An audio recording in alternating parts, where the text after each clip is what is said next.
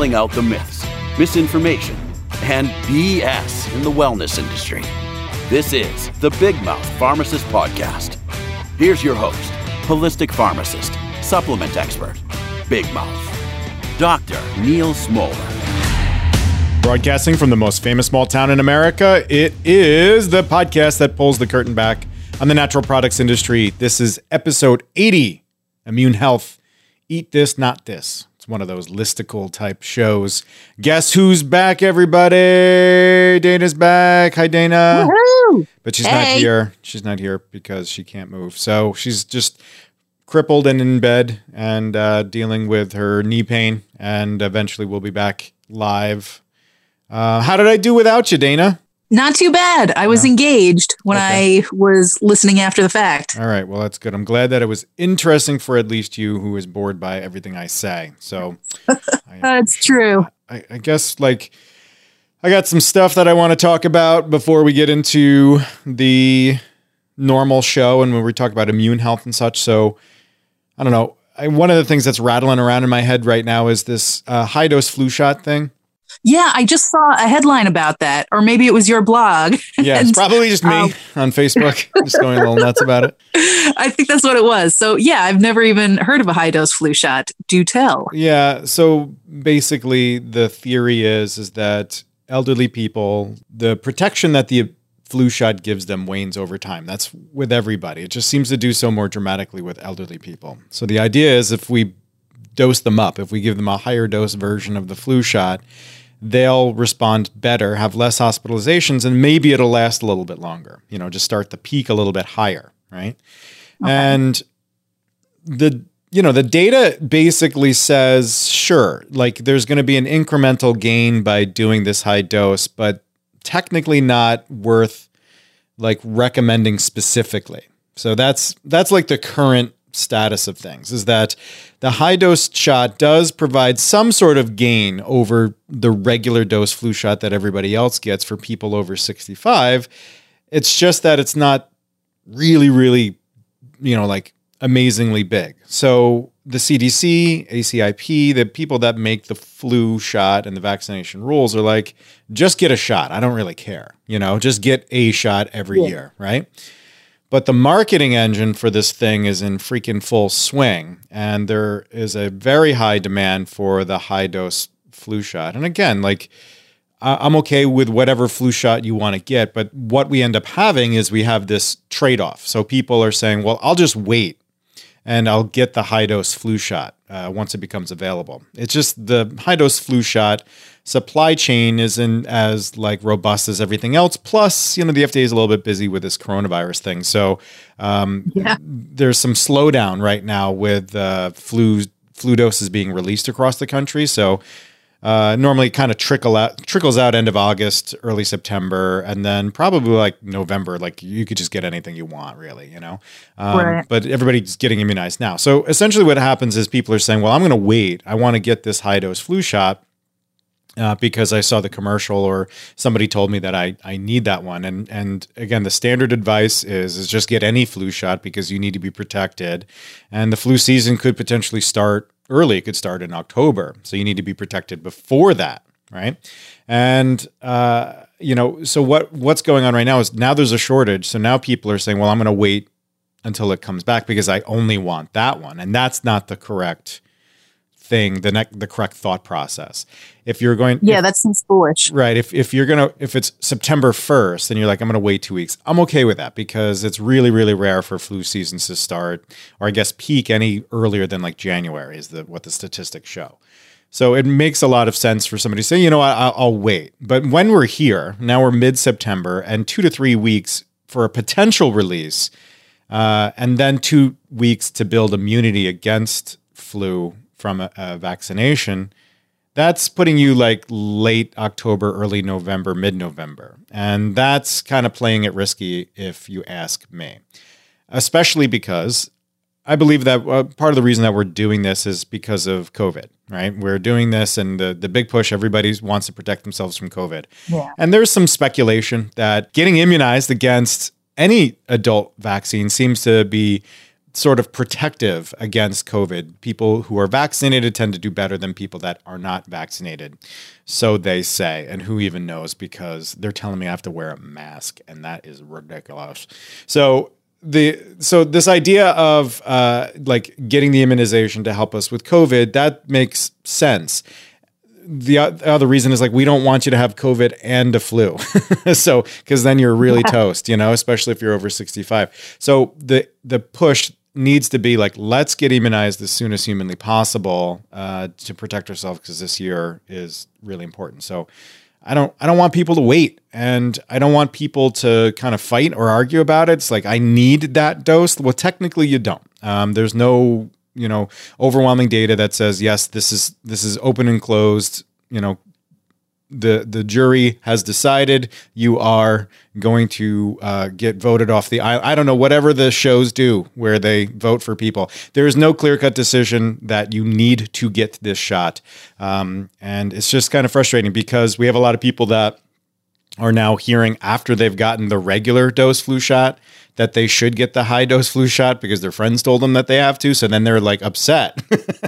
They're upset because they're like, hey, I didn't get the high dose one. How come you didn't tell me? And we literally tell everybody about the difference and have for the 2 months that we've been doing it. So it's like this really weird, confusing time.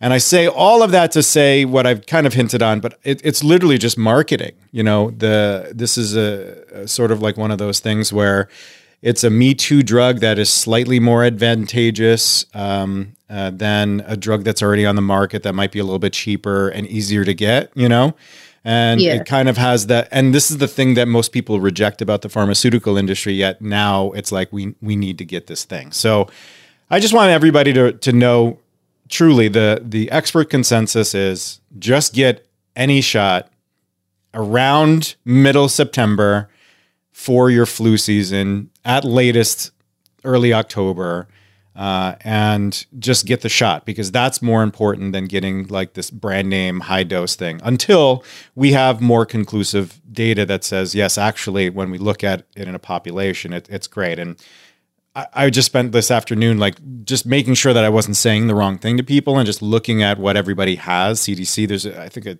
trial from the 2018-2019 flu season, and basically it was slightly better. Slightly better is the key word. So and I believe that I was reading an analysis from the VA that basically said you need to treat 50 people with a high dose flu shot to have one person benefit more. So great odds. Yeah. So I mean, it's not. I mean, if it's 1 in 10, that would be fantastic. That would mean like, yeah, we definitely want to do that, but we're not really there, right? So we're not there with it. So get your flu shot as soon as possible, and if you want to get the high dose flu shot, it's right there for you to get it. Just get it, but otherwise, get any other shot. I think I've made my point abundantly clear. Yeah. And just to piggyback on that, if I recall from our episode specifically about flu shots last year, you said that it right now is the prime time to get it so that you build immunity by the time flu season actually hits. So it's just really important to just get the flu shot now and stop fretting over whether or not it's high dose. Yeah. That's really, I could have just said that and been done like 5 minutes ago for sure. So I'll just have you say it from now on. Well, you're welcome. I'll just have you do that whole thing from now on. There's some COVID stupidity that I just want to address. Again, more social media nonsense, right? I'm out there in social media land trying to do the good thing, be inspirational, be positive, try to put some good into the world since everybody's sharing stuff. It is exhausting to see how many people on a daily basis are just putting misinformation after propaganda, after lie, after nonsense. Somebody shared the most recent, the Chinese virologist that's proving that this thing was made in Wuhan in a lab. And yes, I saw that. The microbiologists have already kind of weighed in on this. It's not synthetic. Again, I'm putting the asterisk up there that there, of course, could be a chance that it leaked from a lab, but it wasn't necessarily synthesized in a lab. And again, I could just be spitballing on that last piece, but I'm just going to hold that out there just so I'm not like a hypocrite if it does come out later. But anyway, right. this virologist is funded by Steve Bannon. And, Okay. Yeah, and it's obviously been disproven, but it's, she's on a media show and they're calling her a whistleblower and she's a hero. And then in the same breath, the whistleblower about the stuff that's going on in the ICE detention centers, that's a criminal and they need to get, and it's just day after day after day, there's just this misinformation faucet getting poured into Facebook.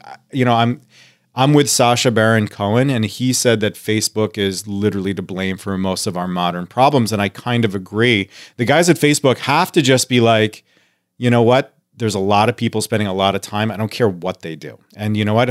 If it makes them stay here longer, I'm just going to keep it going. I mean, that really has to be the only thing at the end of the day that they're doing, because just not controlling the lies, not controlling the misinformation, it's making everything worse for people. It's making society worse. And so it just really sucks. So anyway, the another thing that was going around was the meme about the CDC and the fires. Did you hear about this one? I did not. All right. This one's interesting. So we're going to walk through it because I want your real reactions and I want your real questions. Okay. So the CDC said that you cannot use your masks that you've been using for coronavirus to protect you against the fires in California, the smoke inhalation. What? Right. So they say that you can't use your N95s to protect you against smoke inhalation. So then some people are saying, well, smoke is bigger than viruses. So if smoke can get through, can't viruses get through? And then doesn't that prove that this whole mask thing's a sham? Doesn't it prove that the CDC is changing their mind quite often? And they're always flipper-floppering, I think is the word that people use, the technical term. So tell me what you think about all of that. That can't be right. I mean, before... Okay, so obviously we know what like firefighters gear look like, and they've got those huge masks, but the N95 mask seems like it would filter out smoke, A, and B, I guess there is no B. Yeah, that sounds like a straight up lie. How could it not be useful to filter smoke if we're trying to filter even smaller particles? Right. So from a superficial standpoint, you can see how somebody might be confused. And what your reaction would be, well, let me ask somebody who knows more, right? Like let me share this meme and it proves that masks don't work, right? And that's the reaction that people should have, is like, well, I'm curious about this, but instead it becomes like more, fodder for them. And it's true. Smoke is bigger than viruses. We're not wearing the masks to block the virus, though. What are we wearing the mask for? To protect other people from us potentially having the virus. We're using it to block boogers. Remember, micro boogers. That's what this whole thing is about. The respiratory droplets are much bigger than the virus, and they contain lots of viral load, right? So it's like a water balloon or a balloon filled with glitter, right? So that's what the mask is blocking, those bigger droplets, and they do it very effectively, especially if you use better and better quality masks. Those really thin, like neck guard things that you put up on your face, they don't really work very well, but surgical masks are obviously pretty good. Doctors have been using them for quite some time to, prevent the spread of disease. And this gets to the heart of the argument. If you remember, and actually Bill Gates just made some comments about this the other day. At the beginning of this, my advice and a lot of people's advice was don't wear the mask, right? Because the mask, you're not going to put it on your face, right? It's not going to block the virus, right? And just instead, just stay home, stay away from people. That, and we need our PPE to be used by our medical professionals. But then as things started to unfold, the countries that wore masks just kind of in their nature, because they're so used to this stuff, they said, hey, look, they're doing much better. We started to get more data, and then the data kind of kept flowing that we're not trying to block the virus particles themselves, but the respiratory droplets that the virus is suspended in. So the smoke is bigger than a virus, but boogers are bigger than smoke. Okay. All right. So it's like rock, paper, scissors. Okay. So I understand that much, but then let me ask you this. I thought that the N95 masks were the ones that did actually, like they seal to your face and they do actually protect against inhaling as well as exhaling. I can't speak to that, but I believe that it's not that great of a mask. And I also believe community use of masks isn't to the degree that it should be. I do know that in hospitals, they're wearing masks, multiple masks and face guards and everything on top of that to, prevent any problems whatsoever. But I believe that the mask data, and this is what we were all going by, is like the mask data, only certain viruses are filtered out by true N95s. So, okay. But that's why it sounded like a lie to me, because I was under the impression that the N95s blocked inhale as well as exhale. Mm-hmm. And so that's why I was like, well, that just sounds like propaganda. Right. And the CDC did say this thing about the smoke. And if you Google CDC smoke coronavirus, the first thing that comes up is PolitiFact that talks about this. And PolitiFact makes life easy with the 3 bullet points that you need to know about the article right up top. So there's literally no excuse. You have experts that you can ask. You have Google. And if you want to ask them, make sure that you're paying attention to the things that like discuss myths and misinformation and to get your better information. So it just pissed me off because, again, look, see, they're changing their mind. And this concept that you can't change your mind in science is something that really drives me nuts. It's seen as a weakness to change your position on something. And there really hasn't been a change in position. It has been a refinement of the recommendations, right? Because I think any purist will tell you that masks themselves may have a small benefit against coronavirus. It's the washing your hands, keeping the distance, and wearing the mask along with the lockdowns that has such a tremendous impact on it, right? We know a lot about like how far a micro booger will travel wearing a mask. And if you haven't done it accidentally yet, I've done it trying to blow out a candle while I'm wearing my mask. Even my little cloth one, I can't blow anything out, right? So obviously the bigger particles and stuff are going to get stuck by your mask. And that's what we want to do. So it's just upsetting to me because we have a lot of non-science folks commenting and drawing life conclusions. And it really doesn't come down to anything except for like my team versus your team, And what I try to say in the conversation is like there's 6 billion people on the globe that are probably wearing masks right now. I'd give it that about 1 billion people are probably dorks about it, right? And they're not doing what they're supposed to do. But there's probably about 6 billion people that are wearing their masks and doing what they're supposed to do. It's not an American thing. It's not a political thing. This is the best science thing, and this is what we have to do. And even with the mask misinformation at the beginning, where they basically told people not to buy them, hopefully to try to like keep the PPE for the hospital staff. That's a failure of leadership as well, because the World Health Organization, CDC, they CDC especially, that's something that the president can control. So even if the messaging was incorrect, we needed somebody to actually take ownership of this and then get the proper messaging out as soon as possible. But the problem has been like this just overwhelming amount of conflict, which then makes stuff like this very believable and makes people feel distrusting of the systems, right? And that's all unnecessary, and it's really annoying.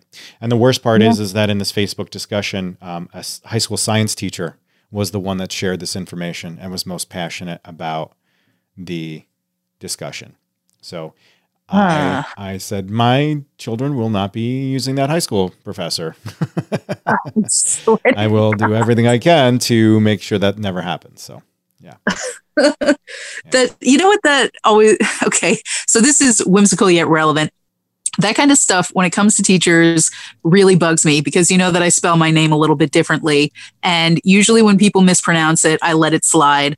But when I was in elementary school and high school and we would have like a substitute and they would trip over my name, I would just get really frustrated and be like sounded out. And if they got mad at me for being like insubordinate because I was a little kid, I'm like, well, you're the teacher. Mhm. You should be able to figure out 5 letters. Yeah. Like that extra E shouldn't be tripping you up. And it concerns me when you see like teachers just, I don't know, they just have their heads up their butts.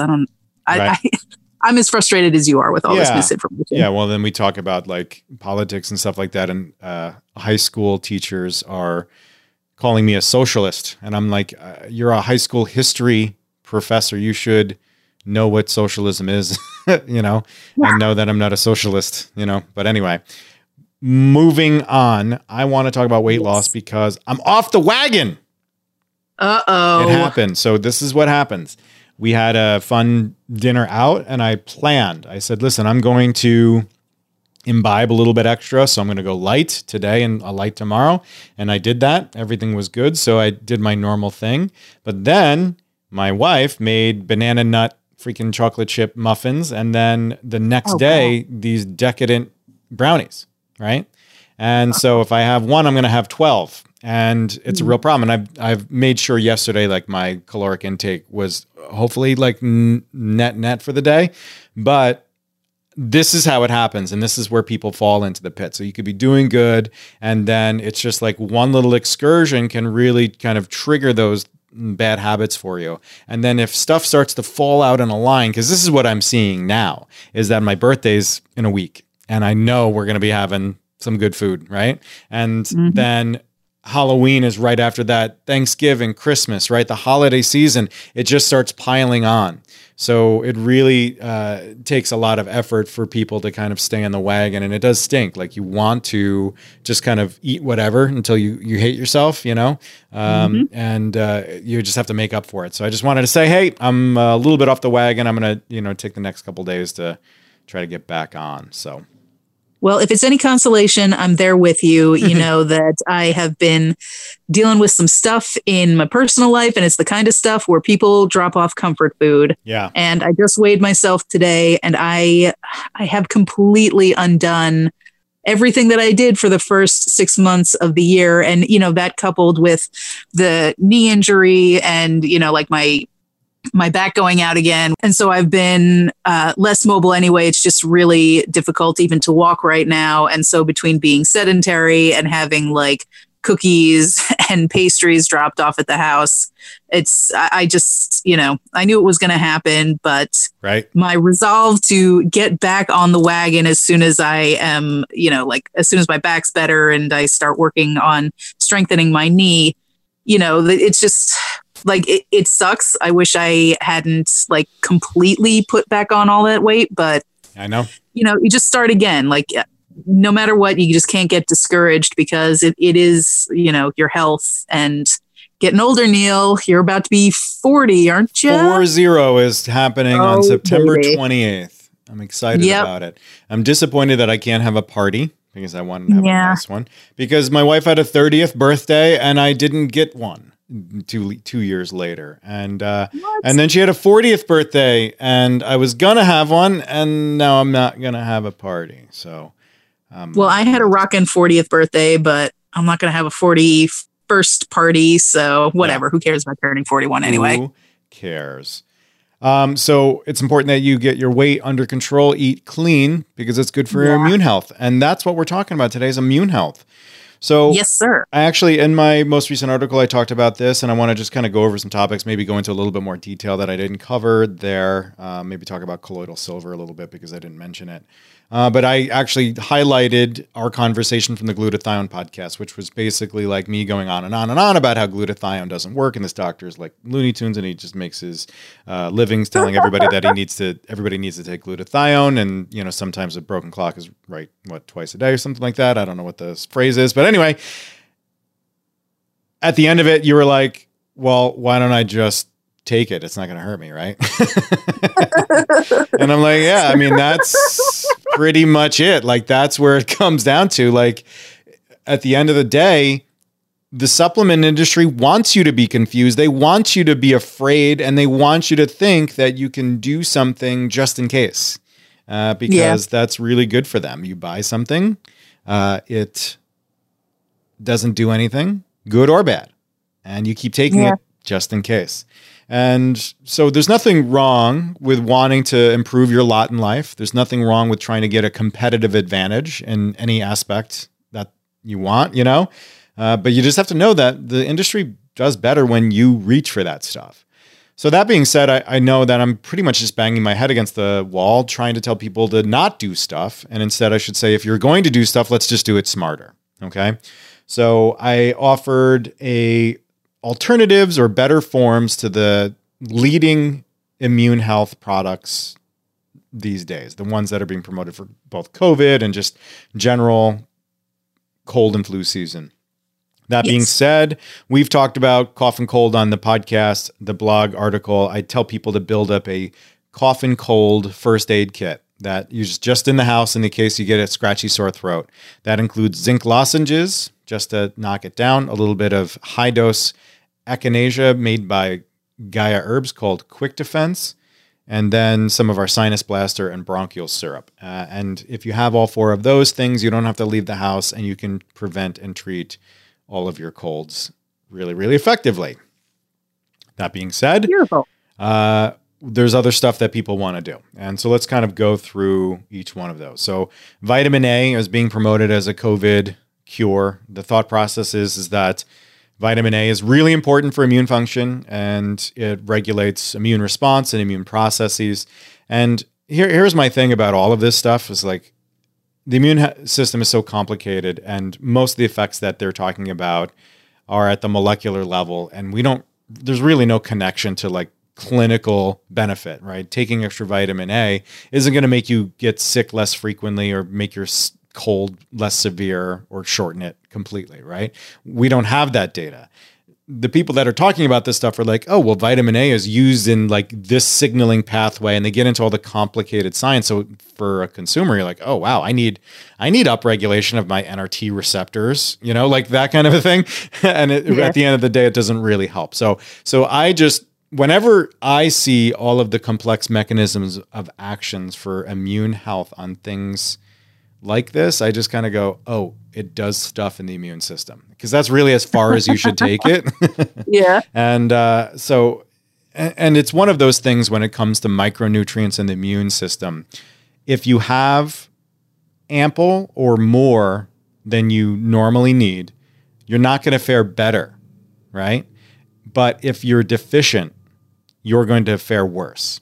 So this isn't really, you're taking it to like upgrade your video card to the newest NVIDIA graphics card. You're not doing that. You're taking it just to make sure that you never get deficient, because if you're deficient, then you'll be weaker and at more risk. Does that make sense? It does, yeah. Okay, cool. The problem... Go ahead. Sorry, quick question. Is there a way to tell if you're deficient, or is it only a blood test? Like, that's actually a really good question. One of your best questions, I'll say. Thank you. You're welcome. It's not really that great of a question. I'm just joking. No, okay, now I'm joking again. So the idea of the idea of testing for your micronutrient levels is something that I've covered before. Most of those tests are really unnecessary and don't really tell us much of anything. There are some important levels to check. You know them: iron, folate, B12. They'll check, other vitamins when it's necessary, but most of the time they're not really checking your vitamin A or vitamin C levels. They can, but it's not really. It's kind of like a flash in the pan. If you eat a tomato, your vitamin A levels are going to go up pretty high for a period of time, and so it's not really, I guess, what I keep saying is clinically relevant. So testing your vitamin, your micronutrient levels doesn't really tell much of a story. Now, if you have symptoms of a disease that could be related to nutrient deficiency, then we would get that test done. So that's mostly like third world countries. That's not here. That's not in modern society. We don't really have clinically relevant deficiencies like that. So what does happen, though, is there's a gap typically between what would be ideal and what the average person consumes. And so the way to solve that is to close the gap by eating healthy foods. So that's the easy fix. And that's kind of what I encourage people to do. If you want to know what that is, you can go to the National Institute of Health, NIH, and you can look at the Office of Dietary Supplements. There they have monographs for each of the micronutrients that you would care about, all the stuff that would be found in multivitamins and stuff like that. So you can look at vitamin A. And then they have the survey results. I think the last survey was 5 or 10 years ago when they just surveyed random sampling of people to determine what their intake is of these things. And they found, okay, so in this survey, we found that most people are 200 micrograms too low in vitamin A, and that's where I'll say, that makes sense for people to say, okay, I want to take some extra vitamin A, so I'm not that guy that is a little bit deficient. But I don't want people to have that instinct. The instinct shouldn't be, I'm going to take something to fill the gap. It's, I'm going to make sure that I eat vitamin A rich foods, right? Because that's really what the survey is saying. It's not saying that this is an opportunity for multivitamins. This is an opportunity for you to improve your diet. If you're deficient in protein, I don't want your first reaction to go, hey, Neil, can I get some of that Myosup? I mean, that's good for me, good for my kids' college, payments and stuff. But what I'd like you to do is say, should I eat some more chicken or beans or whatever, to get to my protein goals. So when it comes to vitamin A, the problem is that most products are high dose synthetic forms. So I actually have a word for this, HDSIMs, high dose synthetic isolated micronutrients. That's my word. And retinol palmitate is going to be 7 times the RDA. So 7 times what you need on a daily basis is what you're going to find in most supplements. The thing about vitamin A, if you've smoked ever or smoke currently, you're at a higher risk of lung cancer from taking vitamin A supplements. So none of that is good, especially because everybody's doing the puff pass thing with the little vape flutes, right? Yeah. So you have to be very, very. Flute, that's funny. You have to be very, very careful with all of that. Now, that being said, there are lots of supplements that you could use. There are whole food powders that have like dark leafy greens or any of the berries or, like tomatoes or any of that stuff that would be rich in beta carotene, natural vitamin A. Or Vital Greens and Reds, for example, is what I showed there. You don't have the same liabilities because we're not mega dosing you on vitamin A, and then you're getting all that other great stuff. The other nice thing is that some of those products are rich in another bad boy on the list is vitamin C. You hate vitamin C. I hate the worship of vitamin C. That's what I hate. I don't want to be judgmental against micronutrients. But yeah, vitamin C is important for our immune health, without a doubt. I know that. It plays a role in almost all of our immune cells. And when you get sick, bub, your body chews through it. And when you're deficient in vitamin C, you'd get sick way more often, right? Problem is that we're not even close to being deficient in vitamin C. I forgot. Now I can't even remember the number, but it's like, They starved people of vitamin C from every dietary source, and it still took them about 4 months to get deficient in vitamin C. And then because 10 weeks is coming to my mind because I remember you talking about this. Yeah, and so it's a lot. So you're not ever going to be really deficient in vitamin C. Now, vitamin C does help people from that like clinically relevant immune boosting. Do I get sick more? Do I get sick less intensely? Can I treat my cold? But it's really a small subset of people where it makes a difference. It's the people that like work outside in the cold, or like the psychos that are marathon runners and like are out there in the cold running 26 miles.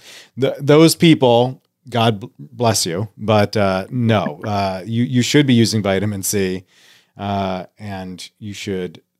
It's just way easier to sit down on your couch. I mean, think about how much less sweating you would do, so you wouldn't even need to take the vitamin C. But those people are the ones that get the benefit from taking vitamin C for their immune health. The rest of us, no. I think that we just worship vitamin C, and it's not natural. I've said this a dozen times. Vitamin C comes from corn. China's the largest supplier of ascorbic acid or vitamin C. Normally from GMO corn, but GMO doesn't, I'm not one of those guys. But the dose, again, it's factors greater than what we need. We need about 50 to 70 milligrams, maybe 90 milligrams a day. And most people are taking 500 to 1,000, if not more right now, of vitamin C. So what's natural about that?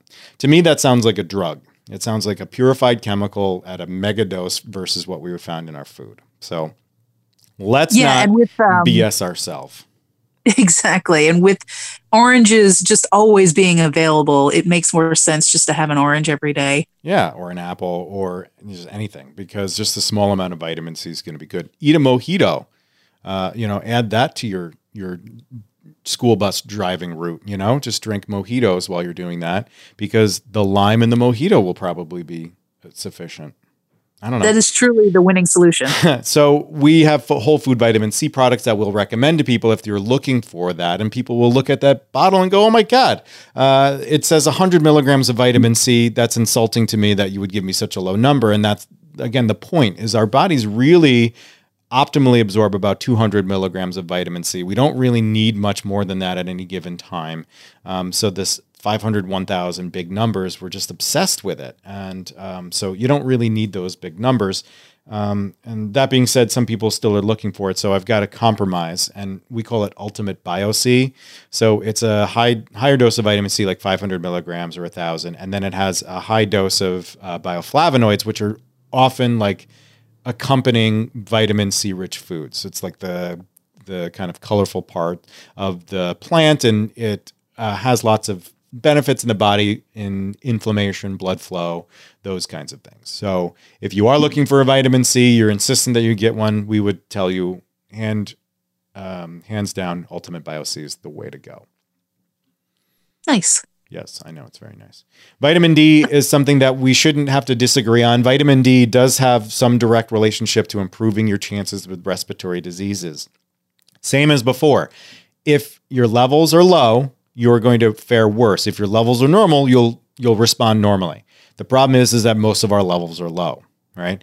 And the problem with vitamin D right now is that because we now have some data tying it to COVID, saying that this is true not just for flu and respiratory illnesses, but also for COVID too, everybody wants to get their vitamin D levels up in 24 hours. So these practitioners are like, you got to take 50,000 units a day for a week. And that is too much. I say, if you're going to try to boost up your levels, cap it at like 7,000 units a day, roughly equivalent to the prescription dose that we would use. If you're taking D3, your levels will go up. Do that for no more than 12 weeks and then back it down to 1,000 to 2,000 units a day. Your level only has to be at about 75 to be optimal as per the Endocrine Society, and that's really the most that we should shoot for. So definitely include vitamin D into your mix, but please do not take too much of it. I think I told this story on the podcast. I don't know if I mentioned it last week, but I've mentioned it before. Gary Null's like a famous, natural influencer guy, and his contract manufacturer almost killed him and like 140 people because they miscalculated the vitamin D dose in the product. And they were you did. It was earlier in the summer. Yeah. So we have to be careful. But yeah, that's still a crazy story. It is a crazy story. Again, the story that I shared last week still rattling me to the bones because 900 brands, little companies of people that they look like me, right? They're out there trying to make people healthier, doing this whole podcast thing, and they want to make their own supplements. So they just call up a company, and the company makes the product for them, and then they're not even like making the stuff, they're shipping it overseas. There's all sorts of horrible problems going on, lots of adulteration. It's really scary. So anyway, back to the immune health thing, because that's what I said we would talk about. Zinc lozenges are now coming up. There's a lot of people are pushing zinc. And if you recall from the early COVID conversations, zinc lozenges help for colds, and they're a part of my cough and cold tackle box, But the idea of taking zinc lozenges every day to help prevent this coronavirus is a bad idea, because you'll end up losing your taste buds in a matter of moments. And then people are like, oh, well, I heard zinc is good for your immune health. And that is true. Zinc is another one of those minerals, micronutrients that are used by our body and specifically by the immune cells of our body. And that's great, But how many of us are going to be truly deficient in vitamin C? And if we take extra and zinc, and if we take extra, is that going to actually help us? And at the end of the day, no. Zinc lozenges, very helpful, especially scratchy sore throat. but taking daily zinc is going to be minimal impact, especially if you're doing everything else correctly. That being said, people want it. They want zinc. So here's the secret. Get a chelated zinc, a true chelate of zinc, and keep your doses less than 30 milligrams. Zinc at higher doses can actually start to affect your hormone levels. So a lot of people don't take that warning seriously, and you should. So keep the amount of zinc low. Use zinc lozenges if you have a cough and cold. But don't worry about zinc for coronavirus. We talked about glutathione at length, ad nauseum, so I'm not even going to cover that. But if you have this compulsion to get glutathione, skip it. N-acetylcysteine, 600 milligrams. That'll give you ample cysteine to produce ample glutathione. And if it does make a difference, that's all you'll need. Now, that being said, a well-made protein supplement like Myosap will contain lots of immune strengthening factors, and particularly the cysteine. There's a lot of cysteine found in there. So you're making lots of healthy glutathione eating cysteine-rich proteins. So just don't forget proteins fit into this glutathione conversation too. I guess what we'll do is we'll do elderberry and mushrooms, and then that'll be enough for me. I don't know about you, but mushrooms we've talked about at length. Sky Chilton, he's my bro. Real Mushrooms, he's doing a lot of good stuff educating people about how to get real mushrooms and get the real health benefits. They're awesome. Mushrooms are the thing that I would recommend people to take on a regular basis if you want to do something for your immune health. Some of them have direct antiviral activity. Some of them will do the funky stuff to the immune system to a point where it actually may make a difference for some people, based on the papers that are out there, right? The problem being that most mushrooms on the market aren't real mushrooms. In fact, they're just sugar, they're rice. Listen to that old episode if you want to hear more. I don't want to bore anybody, but literally the leading brands of mushrooms on the market are not active mushrooms. They're just the root system on rice, and that's what you're paying for. So 5 Defenders is the blend that Real Mushrooms makes. That's the 5 immune-rich mushrooms. So take that every day if you'd like mushroom for immune health. That and vitamin D are the 2 big ones here. And it's elderberry season, elderberry. So we talked about elderberry a bunch along with our other elderberries. Just make sure that you know that a lot of the products, especially like these capsules and gummies and all of that weird stuff, it's just like the new CBD thing. It's like everything's dilute. So you're not going to get enough elderberry taking those silly little products. Take a real elderberry syrup that tastes like garbage. Don't get the ones that are all sugared up. Our elderberry tastes like garbage because it's so potent. It will have like a tart bite to it. So you can use that every day if you like. The truth is that elderberry really helps out, it seems, with flu symptoms. And so you have to have an active flu in order for it to be the most beneficial, but some people are taking it every single day. And that's it. I mean, like if you talk about what am I going to do for my winter immune health to stay healthy? Well, we have to remember all of the stuff that we do is going to be much more important than the stuff that we take. So we have to clean up our food. We have to stop with the sugars and inflammatory stuff. And if you want, a specific food, what a specific food can help out with my health? Well, cysteine-rich proteins. That will help increase your glutathione. Lots of fruits and veggies. Those are rich in vitamin A and vitamin C. All of that is very important. Stay nice and hydrated. Eat cleanly. Get rest because obviously if you're strung out and not sleeping, your immune system is going to be haywire. Manage your stress, which I have to say is once again peaking. Like I feel like we keep hitting this ceiling that I didn't think that we would hit. And as we march towards November, it keeps getting a little bit more amped up. But there's it's definite like ebbs and flows. And, for a while, like 2 weeks in a row, my consults were all related to anxiety and stress. So I believe it. It's now ramping back up again. So be careful.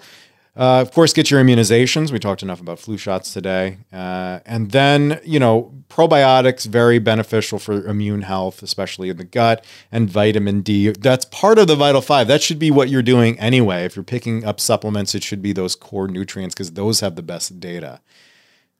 Build up your cough and cold first aid kit with those remedies that I was talking about earlier. And then if you need to buy something, here's what you're going to buy.